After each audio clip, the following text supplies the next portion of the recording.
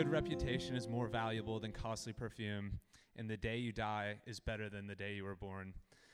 Better to spend your time at funerals than at parties. After all, everyone dies, so the living should take this to heart. Sorrow is better than laughter, for sadness has a refining influence on us. A wise person thinks a lot about death, while a fool thinks only about having a good time. Better to be criticized by a wise person than to be praised by a fool. A fool's laughter is quickly gone, like thorns crackling in a fire. This also is meaningless. Enjoy prosperity while you can, but when hard times strike, realize that both come from God. Remember that nothing is certain in this life. There's three things we'll talk about as we talk about surviving sadness. First, positivity is overrated. Second, sadness is survivable. Third, because God is for us. Let's pray. Father, it's one thing to, like if this was a poem that some poet wrote or some person of antiquity and we were like breaking it down and saying, what does it mean? It's different coming from you. It's different coming from you, Jesus. This is your word, and you are the one who has died and has been raised up. You are the one who had friends die. You are the one who had a dad die. You are the one who shouldered that dark burden all the days of your life here. And you defeated it. So the fact that you are the one saying to this changes how we hear it. And also, I need you and we need you to make this get through to us in whatever way each individual in the room needs it. And so that's our request to you in humility and in expectation as we turn our attention to your voice. We pray this in your name. Amen. Well, I mean, I've already staked my claim. I think positivity is overrated. I don't know if that's a hot take or not. Like, you might want to argue with me. But it's at least in high demand. Still really in huge demand. And positivity, positive thinking, kind of avoiding negative circumstances or negative people or negative thoughts. And the way that I know it's in high demand is I'm a human being in 2022, just like you, and I have eyes and can see, but also, I don't remember what book I came across this. It might have been the David Zoll book, but he was referencing this situation that happened at Yale back in 2018.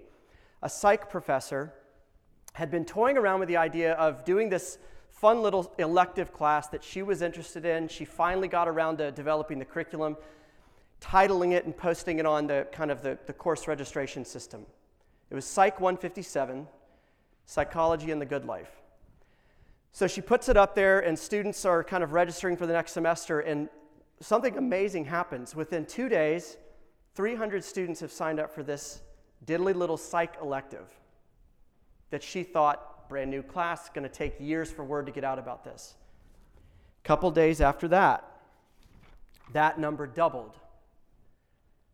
3 days after that, that number doubled. So by the time it's the first day of class and they hold this class, 1,200 students, undergrad students at Yale, were enrolled in this class. If you didn't know, Yale's not that big of a college. It was a quarter, 25% of the undergraduate student body was in that class that semester. 1 out of every 4 students signed up for Psychology and the Good Life. Now, the New York Times did an article on it. It's called Yale's Most Popular Class Ever. And they interviewed this freshman, and this freshman said this. She was trying to share an insight of why the demand for this class out of nowhere. She said, in reality, a lot of us are anxious, stressed, unhappy, numb, said Alana Minez, age 19, a freshman taking the course. The fact that a class like this has such a large interest speaks to how tired students are of numbing their emotions so we can focus on our work, the next step, the next accomplishment. Reminds me a couple of weeks ago when we were talking about pin face, remember? I think what she's getting at is the reality of our lives today, the way that we're living our lives, a lot of us, requires this repetitive refueling on positivity to help us keep up the breakneck speed, to kind of remind us, I really can do this, I just got to put a little bit more effort into it, I really am up for it. It requires this repetitive refueling on positivity. And what I mean by that, again, to define it a little bit more, this positive thinking, it's not like I'm opposed to good things. I like good things, don't you? But it's this like stubborn mentality of don't do anything to kill the party. Don't mess up the good vibes. Don't raise negative thoughts, negative ideas. And in fact, negative thoughts are hurting my mental health, so I'm going to avoid them. And if you're a negative person in my life, I'm going to cut you out. Don't mess up my happiness. That's what I'm talking about with positivity. But I think that it's becoming an open secret that that's overrated. I think that's why I don't think it's a hot take. I think a lot of you think it's overrated. I know culturally it's becoming more acceptable to say, hey, I think this is overrated. There's this lady, she's kind of like, if you're into the Malcolm Gladwell kind of books, he's, I guess, like a pop sociologist, like a really good author. See a few fans out there. This lady's name is Barbara Ehrenreich, and she also writes a lot of books like that. She wrote Nickel and Dime. She wrote a book called Bright-Sided. Here's the subtitle and a blurb from the back. This is a book that just came out recently. How the Relentless Promotion of Positive Thinking Has Undermined America. Here's a blurb on the back, just a few sentences. In this utterly original take on the American frame of mind, the author traces the strange career of our sunny outlook from its origin to its enshrinement as a dominant, almost mandatory cultural attitude. But America's penchant for positive thinking has brought us an era of irrational optimism resulting in disaster. A fun little personal aside. Have any of you ever done a study abroad in Asia or in Europe or in Russia? Maybe other regions of the world too, but particularly in those places, they make fun of Americans for this stuff, you know? You Americans. Glass is always not just half full, it's overflowing. Everything's always great. You're so optimistic, and we make fun of the Europeans. You're so pessimistic and cynical. But the world knows us to be people who are irrationally optimistic, OD'd on positivity, that they don't think fits reality. And maybe it's because our teacher here at Ecclesiastes is from an Eastern culture and not captive to Western culture blind spots. But I really think he's saying the same thing. And we need to see our Americanness to be able to feel the impact of what he's saying.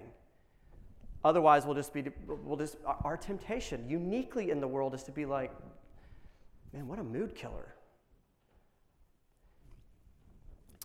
He's warning us that this irrational optimism, always sunny positivity, is dangerous because it unlinks you from reality. And it leaves you unwilling, or worse, unable to face reality. Which means when reality hits in small or big ways, your knees buckle and we just fall to the ground, melt. We don't know how to launch a defense to real life, simple, real, ordinary life happening. So this is what the teacher means when he says in verse 4, a wise person thinks a lot about death, while a fool only thinks about having a good time. Or I'm going to be dancing back between New Living Translation, which is on your page, and NIV. Kind of two different angles or phrases of these. The NIV puts it this way. The heart of the wise is in the house of mourning, mourning. But the heart of fools is in the house of pleasure. He's saying a fool can't face reality. A fool is incapable and unwilling of thinking about real things, because to think about real things, to face reality, to talk about death, to talk about tragedy, to think about loss, would be to expose the whole illusion of a fool's life, which is, I'm going to live forever, I'm fine, I'm impenetrable, I'm invulnerable. So they laugh, the teacher says in verse 6. They look carefree. A fool's laughter is quickly gone, like thorns, like little kindling or twigs under a fire. You know, if you've ever started a fire, that you start with the tiny little twigs of the thorns, and they're gone first. 5 minutes later, can't even see them. He's saying the fool's laughter is there, and then it's gone. And he's saying it's foolishness because, to state the obvious, but the inconvenient. Dying's not optional. It's not a fluke that affects the unlucky few who are the victims of tragedy. There's a Time magazine article I was reading today, and it said it best. It said, dying is not a technical glitch of the human operating system. It's a feature. So fools deny this. Fools are offended that death had the audacity to come and mess up their plans. Do you feel foolishness in your heart? I feel it in mine. I feel that way. I feel like, death comes to the victims of terrible tragedies as if it wasn't ordinary and going to happen to everybody. As if it was an anomaly instead of a 100% certainty. But the person who is learning wisdom, God says, is learning to look at sobering realities like loss and death and the sadness that results from it. This is what he means. New Living Version says, better to spend your time at funerals and at parties, and the living should take this to heart. In other words, those of us here should pay attention to that comment of where it's better to be. NIV puts it this way, it's better to go to a house of mourning or a house of sadness than a house of feasting. The living should take this to heart. These are foreign thoughts. I get it. To me, to you. We don't think this way. So it's one thing to start turning our eyes to even consider the things that he's talking about in this chapter. It's a whole nother thing to go into that house. So it's one thing to see a haunted house and to be like, ooh, there's a haunted house. It's a whole nother thing to walk up on its front porch and open the door and go inside. Our Father is saying the wise person is in the house of mourning. So why in the world would we go inside? Why would we spend time in places like this that really disrupt the narrative of everything is happy all the time, as it ever should be? At least because God says it's worthwhile. Crazily, he says it's worth your while. And he says sadness is survivable. And he says sadness is formative. Verse 3, sadness has a refining influence on us. Have you ever had a friend who rubbed off on you in a really good way and you're different because of them, or a mentor? You're like them now? They influenced you? Sadness is a good influence. It rubs off on you and knocks rough edges off in a way that changes you for the better. NIV says, a sad face is good for your heart.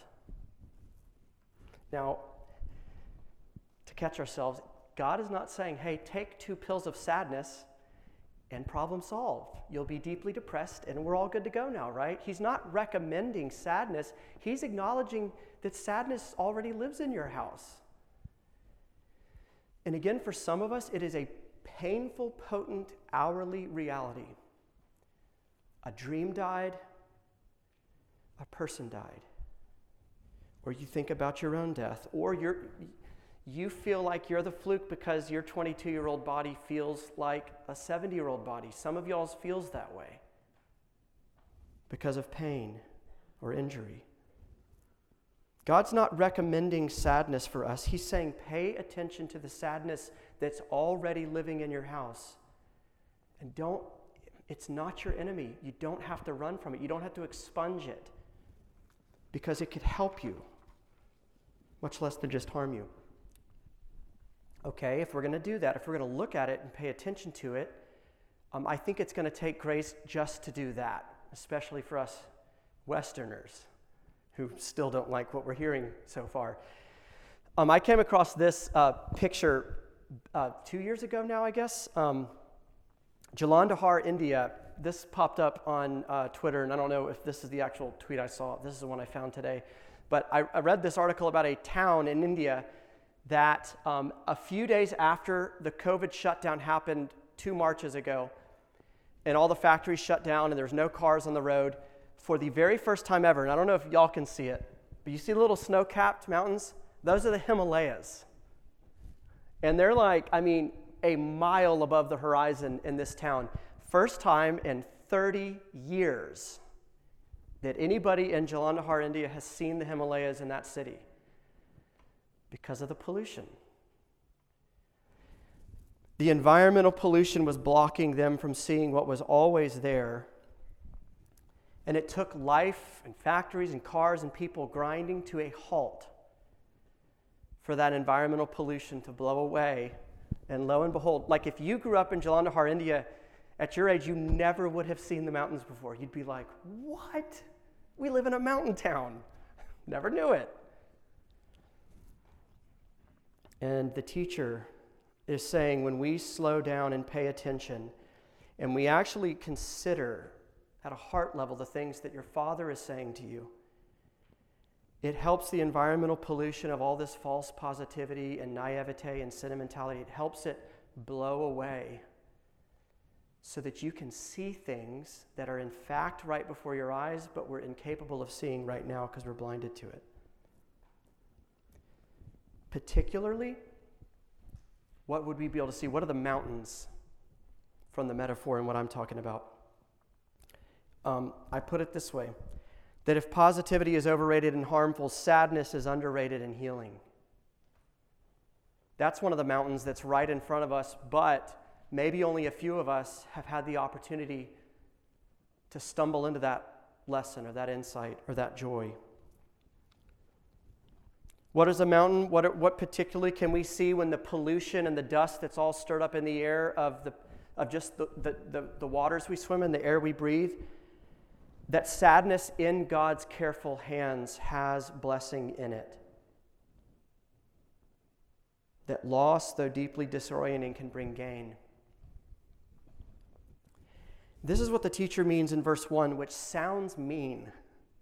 Not the first part of verse 1, but the second line of verse 1. It just sounds mean.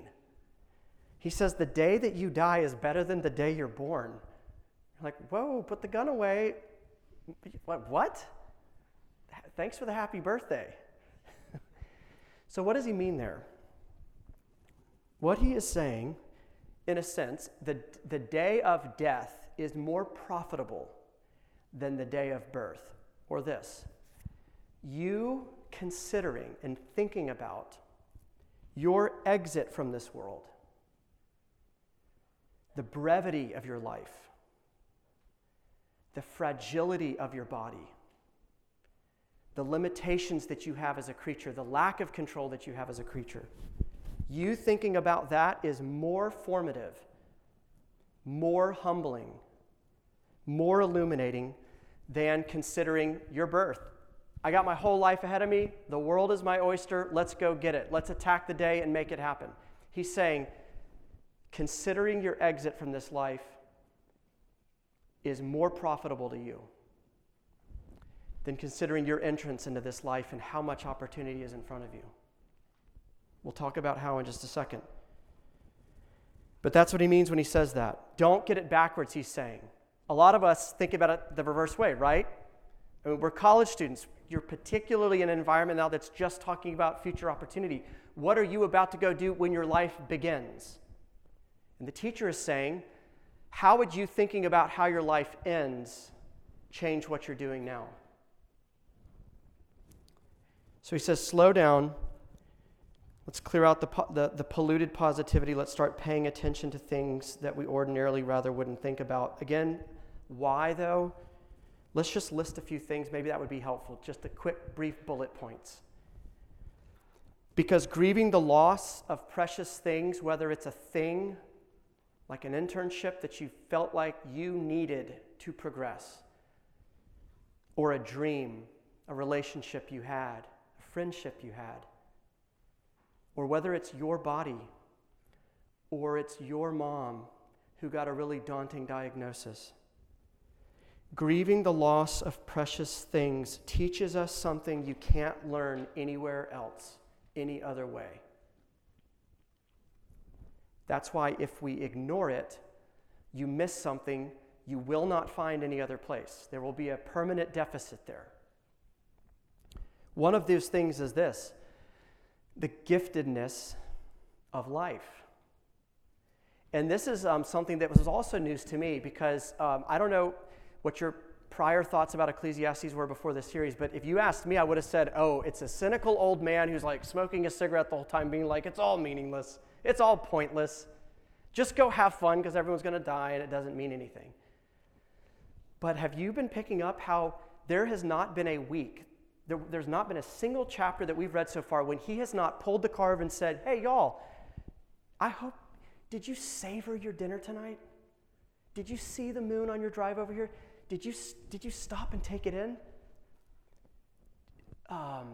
Did you soak up the laughter of your roommate or the personality of your best friend and how it just brings you to life?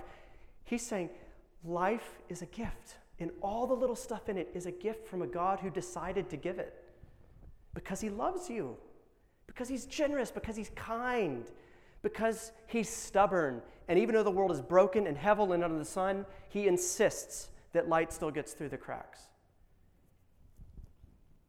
The giftedness of life is a lesson. Understanding that at a true depth only comes by grieving the loss of things that we have lost. Here's why. That sounds really counterintuitive. Here's why. Grief forcefully demands that you pay attention to how much you loved something that you no longer have, right? It could be as little as a car. Like last week, my car wouldn't start the night that it got really cold. Well, I'm looking at Grace. Her car's been in the shop for like a month now. I bet you appreciate the gift of your car now in ways you never did before. The loss of something finally introduces you to the value of something that was always there but flying under the radar. Kara Tippett is someone that Anna particularly knew out in Colorado when she lived out there. Kara was the wife of one of the pastors out there, and you might have heard her name. She kind of became famous from her blog. I think she was around 40 or young 40s when she died of cancer, but had a long, multi-year struggle with cancer. She has a lot of little kids who were very young when she passed away. One of the things that she said in her blog as she was processing her own drawn-out death was that affliction is a bruising of blessing. Affliction is the bruising of a blessing, which means there was a blessing there. As she began to have to let go of her life here and her little kids here and their laughter and her husband and the Colorado mountains and the cool air in the morning, it pushed it right up into her face how brilliant this world is and how much God had given her.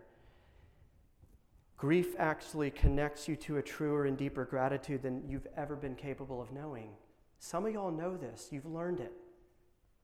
It wasn't until you lost something that you ever saw it or knew it or valued it. Sadness isn't just kind of replaced by joy one day when you get over it. Most people who've experienced deep sadness know that you never get over it. It becomes part of you. But it prepares you for joy. It plows the soil of your heart that the seed of joy can finally grow. So in other words, you could say that joy is a 2,000 level class and sadness is the prereq. You cannot get in joy without going through sadness first.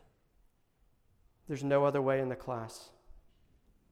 There's a guy named Gerald Sitzer, and I don't know much of his story, but he's an author, and this is one of those quotes I filed away a while ago. He said, he was talking about the death of a loved one in his life. He said, "I didn't go through pain and come out the other side.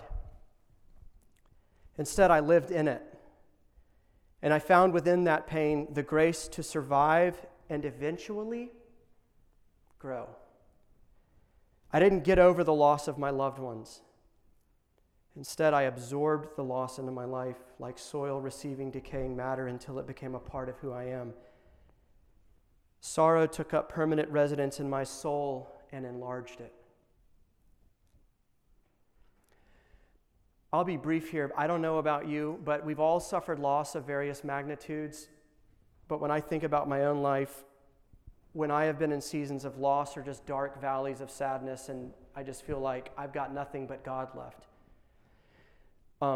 Have you experienced what I experienced in those times? The world felt more high definition and in color. I was more alert to it and more awake to it. The walks that I took in that season of life, I felt the breeze. I heard every bird. I appreciated every color, every meal, every friend, every text, every hug. Sadness is a preparation for joy. And you can't get into the class of joy without going through the class of sadness. Another thing that you learn in sadness that you can't really learn anywhere else, sadness, or even facing big deal things like death, helps you reverse engineer your life. It puts you in a time capsule and it fast forwards you to the end, which could be next month, could be in 40 years. And it says to you, consider the end so that you know how to live in the middle. Watch the end of the movie, watch the last scene so that you know how to get there well. This is Psalm 90. The psalmist says, Lord, teach me to number my days so that I might gain a heart of wisdom.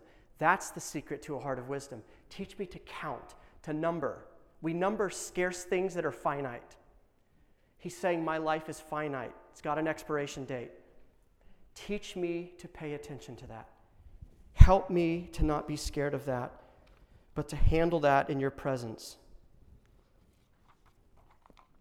One thing I want to make clear is that I'm not just saying, and I don't think the Bible is just saying, sadness is survivable, so cheer up. That could make you really angry if you're in a place of sadness or you have lost something really, really precious.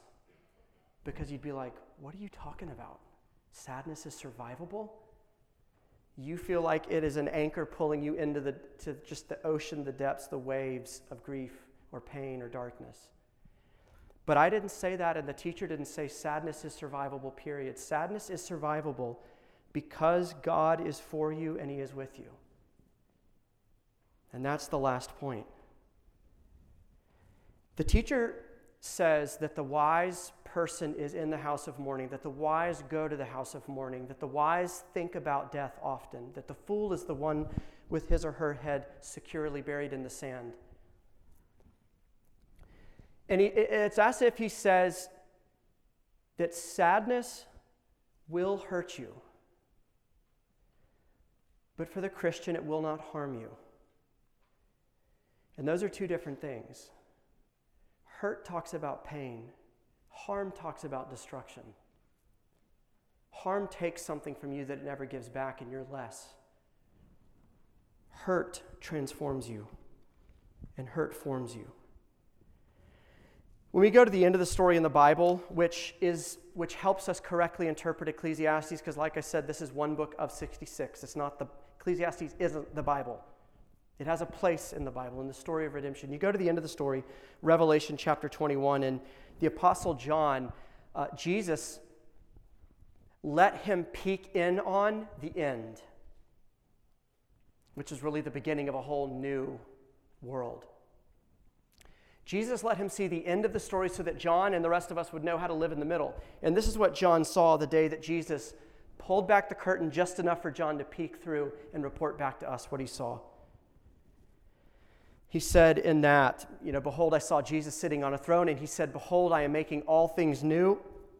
And then in verse 4, he says this, and this is the point of why I'm bringing it up. Jesus will wipe away every tear from our eyes, and death shall be no more, and neither shall there be any more mourning or crying or pain anymore, for these things have passed away. They've died. The reason I bring this passage up in this chapter of Ecclesiastes is for two things. One, you and I will arrive in heaven with tears on our cheeks, crying, When you first see Jesus, your cheeks will be wet. Why? Because you just finished living life under the sun. And it is hard. And it really hurts. And it's really confusing. And it's really burdensome. And you've experienced pain and death and all these things that John said will go away. That also means, this second thing, that Jesus' thumb is the first thing you'll feel in heaven as he puts it on your cheek and as he looks at you in the eyes and he wipes it away with a smile and he says, the former things that caused these tears have passed away. Guess who's not passing away? You. So think about this, friends. If you are in Christ, or if you're not in Christ, consider what he freely offers you. He doesn't play hard to get. It's right there for the taking. Consider this. You won't just survive sadness because you'll make do and get by, like some coping mechanism. But you will outlast sadness. You will be the one still standing in the ring when sadness lies dead on the mat. You will still be the one standing in the ring with Jesus when death lies dead on the mat. So your expiration date is eternally into the future. There is no expiration date. And all these other things have an expiration date. And Jesus is undoing all of them. Tim Keller has said, and we've quoted it in here a lot, everything sad is going to come untrue, but it will somehow be sweeter for having once been broken and lost. He's basically saying, who cheers for the Super Bowl team that had the easy season, that beat everybody, that just crushed every opponent? All of us have this inner instinct of like, I want to pull for the team that barely got by, that went through adversity, that overcome all the obstacles, that pulled together, made it happen. Somehow, we will all be more joyful because of the scars that we have and the valleys that we went through and the loss that we experienced and the sadness that we tasted. Here's where I want to end. I want to get practical with what do you do with a message like this? Do you just kind of take it in as information and say, okay, now I see the world a little bit differently? Well, there's something more that we can do. Down in verse 14, the teacher adds these words. The first part of it, he says, enjoy prosperity while you can. That's a to-do item. That's an application thing for you this week, even tonight. Enjoy gifts in this life while you can. In other words, he's saying, don't allow death to bully you around as if it gets the last say. Don't think just because you live under the sun now, you'll always live under the sun. Plant that flag in the ground and enjoy life. Enjoy the gifts. See God in every little thing. Stubbornly insist on the little pleasures of life and marvel that they're still present in an evil age. Second, the second part of verse 14. So he says, enjoy prosperity while you can, but when hard times strike, realize that they both the prosperity or the good times and the bad times, come from God. Or like Job says in Job chapter 2, when he's being afflicted, shall I receive good from the Lord and not affliction? He's saying the blessings and gifts in your life and the trials in your life came from the same loving hand. Your best days passed through the same filter that your hardest days had to pass through. And the Father's love took out anything and everything that would harm you. This is why he's able to say in Romans 8:28, all things work together for the good of those who love God and are called according to his purpose. That's not the Bible saying, hey, humanity, what doesn't kill you makes you stronger. He's saying, to my sons and daughters only, to my people who have come to me for refuge out of death, out of hell, out of all the things we're talking about, to my people, nothing will get through the filter and land on your doorstep that didn't come out of my gracious hand to you. So I want to ask you, do you have a scrappy, fighting, stubborn heart that says to the world, that says to trials, that says to death, that says to grief, God is for me, and I know it. He's for me. And the gifts of my life are evidence of it, and the trials in my life are evidence of it. Because he is present with me, I can survive this sadness, and I can even thrive and grow in this sadness. One of the oldest sayings in the church, this is one of those things that they dug up on scrolls from the early hundreds of years of the ancient church, was Deus pro nobis. God is for us. Say it to each other all the time. You couldn't have been in one of their churches without hearing this. You're like, why is everyone saying this? It's like it's our mantra, it's our motto. God is for us. God is for us. And these were people who were getting lit up left and right, killed, persecuted, property taken, no social status. And they rejoiced. God is with us. So my question to you, friends, is do you know this God who is for you, and do you know that he's for you? It makes every difference. And if you don't, look, if you're listening to this and you're like, I think I might be the fool whose head is like bolted into the sand. I can't think about death. It would terrify me. I can't think about the loss of things that I love. I walk through life trying to avoid the minds that might hurt me or bring sadness to me.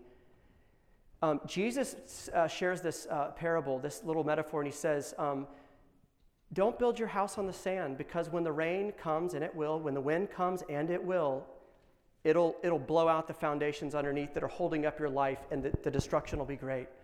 Do you know why he tells that story? Not to mock you. Not to say your house sucks, you should have chosen better. But to say, get out of your house and come to me, the rock. Build your house on me. Build your house on the rock. Let's pray. Jesus, you are the rock, not because you give us emotional comfort. You are the rock because you defeated death. You are the older brother who helps us look at scary things because you're taller than them and bigger than them and better than them, and you outlived them. And in you we have life, and in you we have hope. So my prayer is that because I struggle to do this in my friends, because you're with us, would be freed, even this week, to look at things that we don't like to look at, that we might have a heart of wisdom. I ask this in your name. Amen.